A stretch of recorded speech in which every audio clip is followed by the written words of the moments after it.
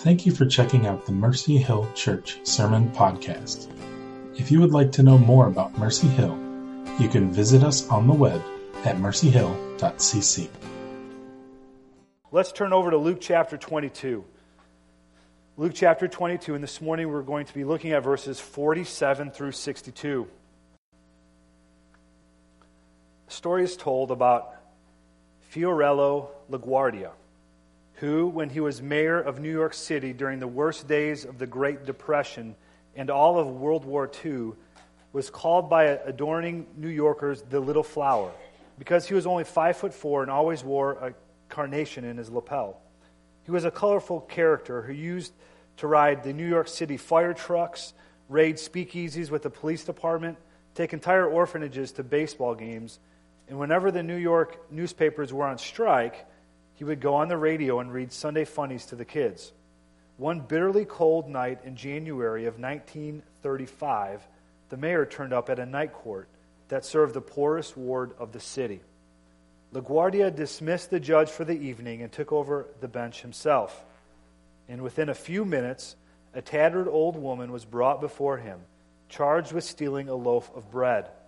She told LaGuardia that her daughter's husband had deserted her. Her daughter was sick, and her 2 grandchildren were starving. But the shopkeeper from whom the bread was stolen refused to drop the charges. "It's a real bad neighborhood, Your Honor," the man told the mayor. "She's got to be punished to teach other people around her a lesson." LaGuardia sighed. He turned to the woman and said, "I've got to punish you. The law makes no exceptions. $10 or 10 days in jail." But even as he pronounced the sentence, the mayor was already reaching into his pocket. He extracted a bill and tossed it into his famous sombrero, saying, "Here is the $10 fine, which I now remit. And furthermore, I am going to fine everyone in this courtroom 50 cents for living in a town where a person has to steal bread so that her grandchildren can eat. Mr. Bailiff, collect the fines and give them to the defendant." So the following day, the New York City newspaper reported that $47.50 was turned over to a bewildered old lady who had stolen a loaf of bread to feed her starving grandchildren. 50 cents of that amount being contributed by the red-faced grocery store owner. While some 70 petty criminals, people with traffic violation, and New York City policemen, each of whom had just paid 50 cents for the privilege of doing so, gave the mayor a standing ovation. This morning we are going to begin to talk about good news for those who have blown it. The gospel is good news for people who have completely blown it. And so we're going to begin reading in Luke 22, verse 47, and we're going to begin as Jesus is on the mountain praying with his disciples, or I should say he is praying and his disciples are sleeping. He continues to go back to his disciples and say, "Look, you need to be in prayer. There are some serious things going on, and I need you to be in prayer so you can stay away from temptation." And it says this in 47, that while he was still speaking, so even as Jesus is telling and warning his disciples, this crowd shows up. There came a crowd, and the man called Judas, one of the 12, was leading them. He drew near to Jesus to kiss him. But Jesus said to him, "Judas, would you betray the Son of Man with a kiss?" And when those who were around him saw that what would follow, they said, "Lord, shall we strike with a sword?" And one of them struck the servant of the high priest and cut off his right ear. But Jesus said, "No more of this." And he touched the ear and healed him. Then Jesus said to the chief priests and the officers of the temple and the elders who had come out against him, he said this, "Have you come out as against a robber, with swords and clubs? When I was with you day after day in the temple, you did not lay hands on me. But this is your hour and the power of darkness." So here in this passage, we see that even as Jesus is warning his disciples and preparing his disciples for what was ahead, the guys show up. He is saying, "Rise and pray that you may not enter temptation." In mid-sentence, Judas And Luke makes sure we know that he's one of the 12. This isn't just a Judas who happened to be following Jesus around or trying to keep an eye on him. This is Judas, one of the 12. He is one of the disciples that had spent his last 3 years with Jesus Christ. He had seen all the miracles. He had experienced all the blessings of Jesus Christ. He had just received the very first communion from the very hands of Jesus Christ himself. And it's this one, this disciple, this friend, this partner in ministry who now turns his back on Jesus Christ. He is the one who betrays Jesus. And as Judas shows up, there is a whole battalion of men following him. Swords, clubs, and they're coming after Jesus. Now Jesus asks a simple question. Why now? Why now? I was with all of you day after day in the temple. We spent the last week or a couple of weeks here in the temple teaching people. I was amongst you. You heard what I had to say, but you never laid a finger on me then. And it's not until now, in the cover of darkness, that you come to arrest me. He's making sure that they realize that what they're doing is not right. He's making sure that they realize that, look, you had every opportunity to arrest me every single day while I was in the temple, but you never did it. And now here you are arresting me in the cover of darkness. And not only that, but he says this, but this is your hour and the power of darkness. He's making sure they also realize that this isn't just a human invention to arrest Jesus Christ. That there is something more sinister behind the scenes, that all the power of hell is aligned with these guys to arrest and destroy Jesus Christ. There's something much more sinister and evil happening behind the scenes. That these people are actually working in league with Satan himself. Let's move on to verse 54, to Peter's denial. Then they seized him and led him away, bringing him to the high priest's house. And Peter was following at a distance. And when they had kindled a fire in the middle of the courtyard and sat down together, Peter sat down among them. Then a servant girl, seeing him as he sat in the light and looking closely at him, said, "This man was also with him." But he denied it, saying, "Woman, I do not know him." And a little later, someone else saw him and said, "You also are one of them." But Peter said, "Man, I am not." And after an interval, about an hour, still another insisted, saying, "Certainly, this man was also with him, for he too is a Galilean." But Peter said, "Man, I do not know what you are talking about." And immediately, while he was still speaking, the rooster crowed. And the Lord turned and looked at Peter. And Peter remembered the saying of the Lord, how he had said to him, "Before the rooster crows today, you will deny me 3 times."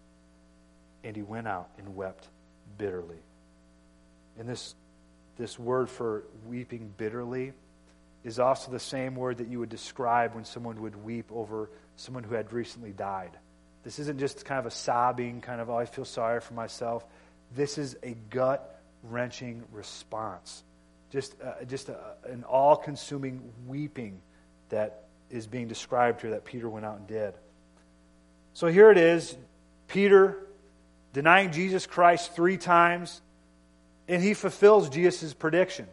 When Jesus told Peter that he was going to deny him, Jesus knew what Peter would say. He knew when he would say it, and he knew how he would say it. He knew everything about Peter. He knew Peter better than he knew himself. So how did Peter get to this point in his life? How did Peter get to the point where he was so confident in what was going to happen? He said, "I would go with you even to death." And now here, confronted with a young servant girl, he's unable to stand up and confess who Jesus Christ is.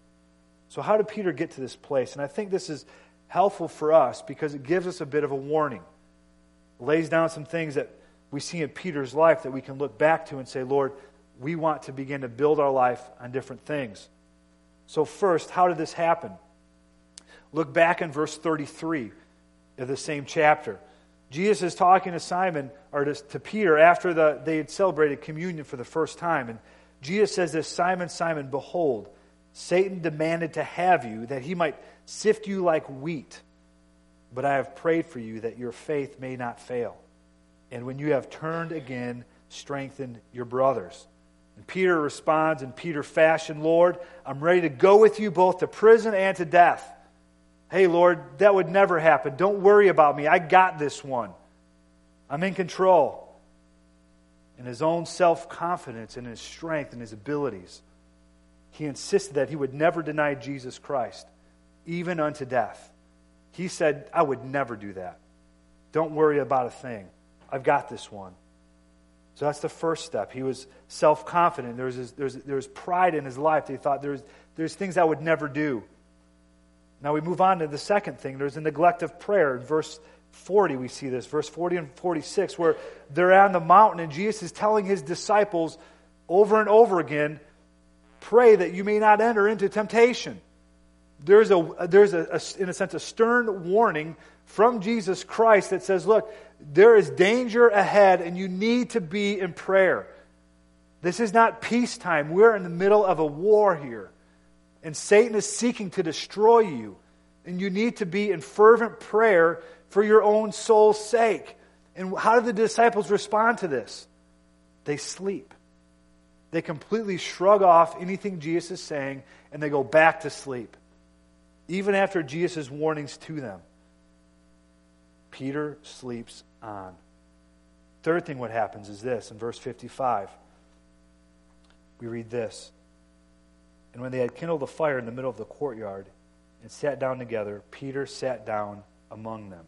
Now, here Peter is. He has been self-confident. He's been insistent that man, Jesus, don't worry. I'll go with you to the grave. I'll go to prison with you. I've got this one. Jesus has continued to encourage them, the disciples, to pray. He's sleeping. Now Peter's around just a group of people who have no fear of God in them. And it's not wrong to be around people who have no fear of God. That's not the point. But the point for Peter was that he was trying to disguise himself, trying to hide who he was. He was ashamed of who Jesus Christ was. He didn't want anybody to know that he was a believer. And instead of being salt and light and the testimony of Jesus Christ amongst people who do not know God, he's trying to conceal that he knows Jesus Christ, trying to hide it from them. He's not there to be salt and light. He's there to conceal his identity. And at this point in the story, Peter picks up the noose and puts it around his own neck. There's danger ahead. Now, number 4, the opportunity presents itself. It's just a young servant girl who makes a simple statement. This man was also with him. And here the disciples were not on trial. No one was going after the disciples at this time. They had not been charged with anything. They've not been arrested. There's very little to be at stake here for Peter to say, you know what, yeah, I do know him. Probably nothing would have happened. They may have questioned him or whatever, but he wasn't in any danger of being arrested or killed or executed. It was Jesus that everyone was after. So here Peter, this little girl just says, he was also with him. We see a self-confidence. We see a neglect of prayer. He's around people who have no fear of God. And it all comes crashing down on Peter in an instant. The noose has been tightened. It's too late to escape. And now overcome with fear, Peter comes out with a very strong and forceful, I do not know him. I do not know him. This is not maybe, yeah, I've seen him before. Yeah, I've heard some, He says, I don't know anything about this guy. He doesn't know Jesus in the least bit. He knows nothing about Jesus. This is a wake-up call for all of us. I want to read to you a quote from J.C. Ryle. He says this, "The best and highest saint is a poor and weak creature. Even at the best of times, whether he knows it or not, he carries within him an almost boundless capacity of wickedness. However fair and decent his outward conduct may seem, there is no sin he may not run into if he does not watch and pray, and if the Lord's grace does not uphold him." When we read how Noah, Lot, and Peter fell, we are only reading about how we ourselves might fall. Let us never presume. Let us never indulge in the high thoughts about our own strength or look down on others. Whatever else we may pray for, let us daily pray that we may walk humbly with our God. There is an encouragement for here in this passage that if the guy who has spent the last 3 years of his life with Jesus Christ, who had promised to go with Jesus to prison and to death, who was with Jesus on the Mount of Transfiguration, who had confessed Jesus Christ as the Messiah, who had witnessed the power and ministry and miracles of Jesus Christ, who was the one who Jesus said he would build his church upon, if that guy really messed things up, where does that leave the rest of us? It's a call for us to examine our hearts and our lives. It's an encouragement for us to examine what is going on in our hearts and in our lives. What are the desires in our hearts? What are the things that are raging war inside of us? Are we dabbling in sin or with sin? Is there selfishness, pride, greed, lust, gossip, jealousy, anger, unforgiveness? Is there a desire in our hearts to hide our identity as believers around people at work because we're afraid they're going to make fun of us? Do we have unrepentant sin in our lives that we know God is calling us to repent of? Have we been neglectful in prayer? Have we been sleeping when we have been called to pray? The noose might already be around our neck. And given the right circumstances, we will be in trouble. We are about to take communion, not this second, but we're going to take communion when we're done. If you need to repent of something, if you need to get right with God, do not take communion until you do so. I strongly encourage you, before you go to take communion today, make sure that your heart is right before God. If there is sin that you need to repent of, if there is neglect in your life from areas that God is calling you to persevere in, this is an opportunity for you to repent and receive the grace and mercy of God. Don't take communion until you get right with God. And then take communion and celebrate. This week, I was helping Michelle and the kids get ready for school. It's a Thursday morning. And usually when we try to get all the kids ready for school on Thursday mornings, it's chaos. It's absolute chaos. There's kids everywhere, and everyone's hungry, and everyone's got to get dressed, and everyone's got to shower. It's just, life is crazy on Thursday mornings at the Hampshire house.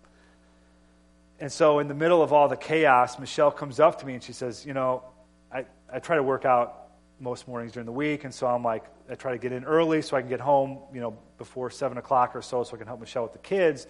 And Michelle's like, honey, maybe on Thursday mornings you would skip working out and just give yourself fully to taking care of the kids. So I'm like, really? I can't do anything for myself now? And so in my heart, I was angry. And so I said to her, I'm like, well, maybe I should get up at 4 o'clock in the morning then, and then I can get a workout in, and then I can help you with the kids. And that reply wasn't so smart. It was actually quite ridiculous, because then I said some other things after that just wasn't very helpful in the moment. You guys ever been there? So there's a proverb that says a word aptly spoken is like apples of gold in settings of silver. And I think my words at that moment were rotten apples in a landfill. It just wasn't a blessing. Didn't help anyone out. And I just continued to open my mouth and just say ridiculous things about how, hey, I'm doing all the work here, and you're just kind of putting your makeup on, and it wasn't helpful. But in the moment, I was angry, I was proud, I was unhelpful, I was argumentative. And so she goes and takes the kids off to school, and I head into church here. And as I sat down to think about my morning, as I sat down to think about how the morning progressed and what I said and just how unhelpful I was, I thought to myself, man, instead of being a blessing to Michelle and the kids, I was angry. Instead of helping, I was being selfish. Instead of serving, I was being foolish. And I just thought to myself, I was like, man, this happens every week. So this isn't just I had a bad Thursday. This happens every single Thursday of my life. And I was just thinking to myself, is there any hope for me? I've blown it again. Is there any hope for me? I've opened my mouth and I've said stupid things. I've said ridiculous things. I've not been a blessing to my family. I've brought strife into our home. I've been angry and argumentative and selfish. I thought, is there any hope for me in this moment? Here, I want to do these good things. I've got all these plans to be a blessing to my family, and I'm not. Is there any hope for me?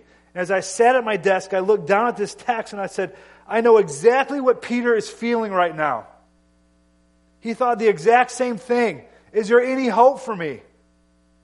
I've blown it again and again and again. And I felt the weight of this text just come crashing down on me like a ton of bricks. And after I'd blown it over and over and over again, I see the beauty of God's unmistakable, unbelievable, unstoppable grace being poured out over and over and over again. Here in the very first section where he's getting arrested, who gets his ear cut off? A guard. The very guy who is going to lead Jesus on to his death. He's not there to be friends with Jesus or try to be nice to him and help him out. He's there to escort Jesus to his death. And you better believe those guards, when they pulled Jesus away, were not taking very nice care of him. They were abusing him and mocking him and hurting him. This is the very guy whom Jesus knew would be the one who would be pushing him and mocking him, who is there to hurt him and torture him and beat him. And what does Jesus do? He heals his ear. This is unasked for. There's no faith in the heart of the guy who was healed. There's not like this guy who cried out to Jesus. He said nothing.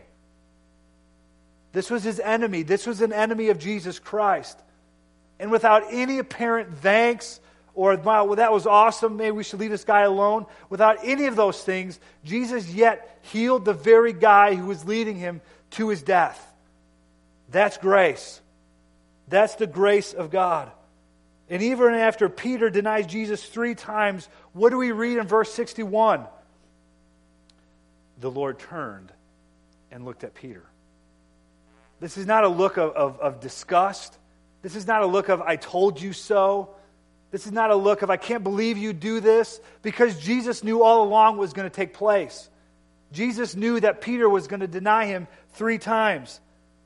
And in the mercy of God, as Jesus is being beaten and tortured and mocked and ridiculed and spit upon, he finds Peter in the crowd. And he remembers Peter. And he looks at Peter. I believe this is a look of grace. This is a look of grace. Because even as Jesus is telling him about Satan wanting to sift Peter like wheat, he says, and when you have turned again, strengthen your brothers. I still have a plan for you. I know you're going to fail, but I still have plans for you. I'm still going to use you. I'm still going to lavish you with grace. I'm still going to restore you, and I'm going to use you to restore your brothers. It's unbelievable. He would do this. He still has mercy on Peter and purpose for him. He found Peter and he looked at him. He turned to Peter. And even as Jesus had unjust trials and torture and the cross before him, he still looks to Peter. Even when we deny him and turn our backs on Jesus, he doesn't turn away from us. Even when we scorn his instruction and his purposes, even when he says, stay awake, pray, and we fall asleep, he doesn't turn away from us. Even when we have blown it over and over and over again. Even when you open your mouth and say the most ridiculous things to your best friend. Even when you open your mouth and say hurtful things to your spouse. Over and over and over again. Jesus doesn't turn his back on us. This is the same powerful grace that Zacchaeus encountered. The same powerful grace that the sinful woman found.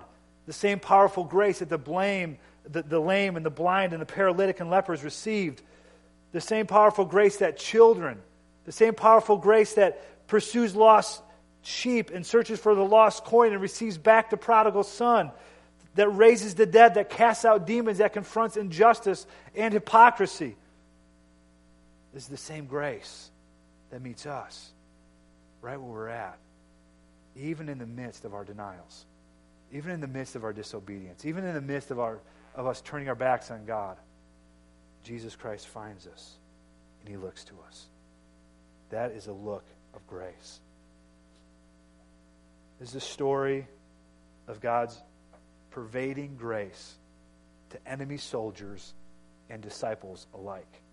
This is the grace of God. I want to close with this. I just want to read J.C. Ryle one more time. I love this guy, but he says this: the love of Christ towards his people is a deep well which has no bottom.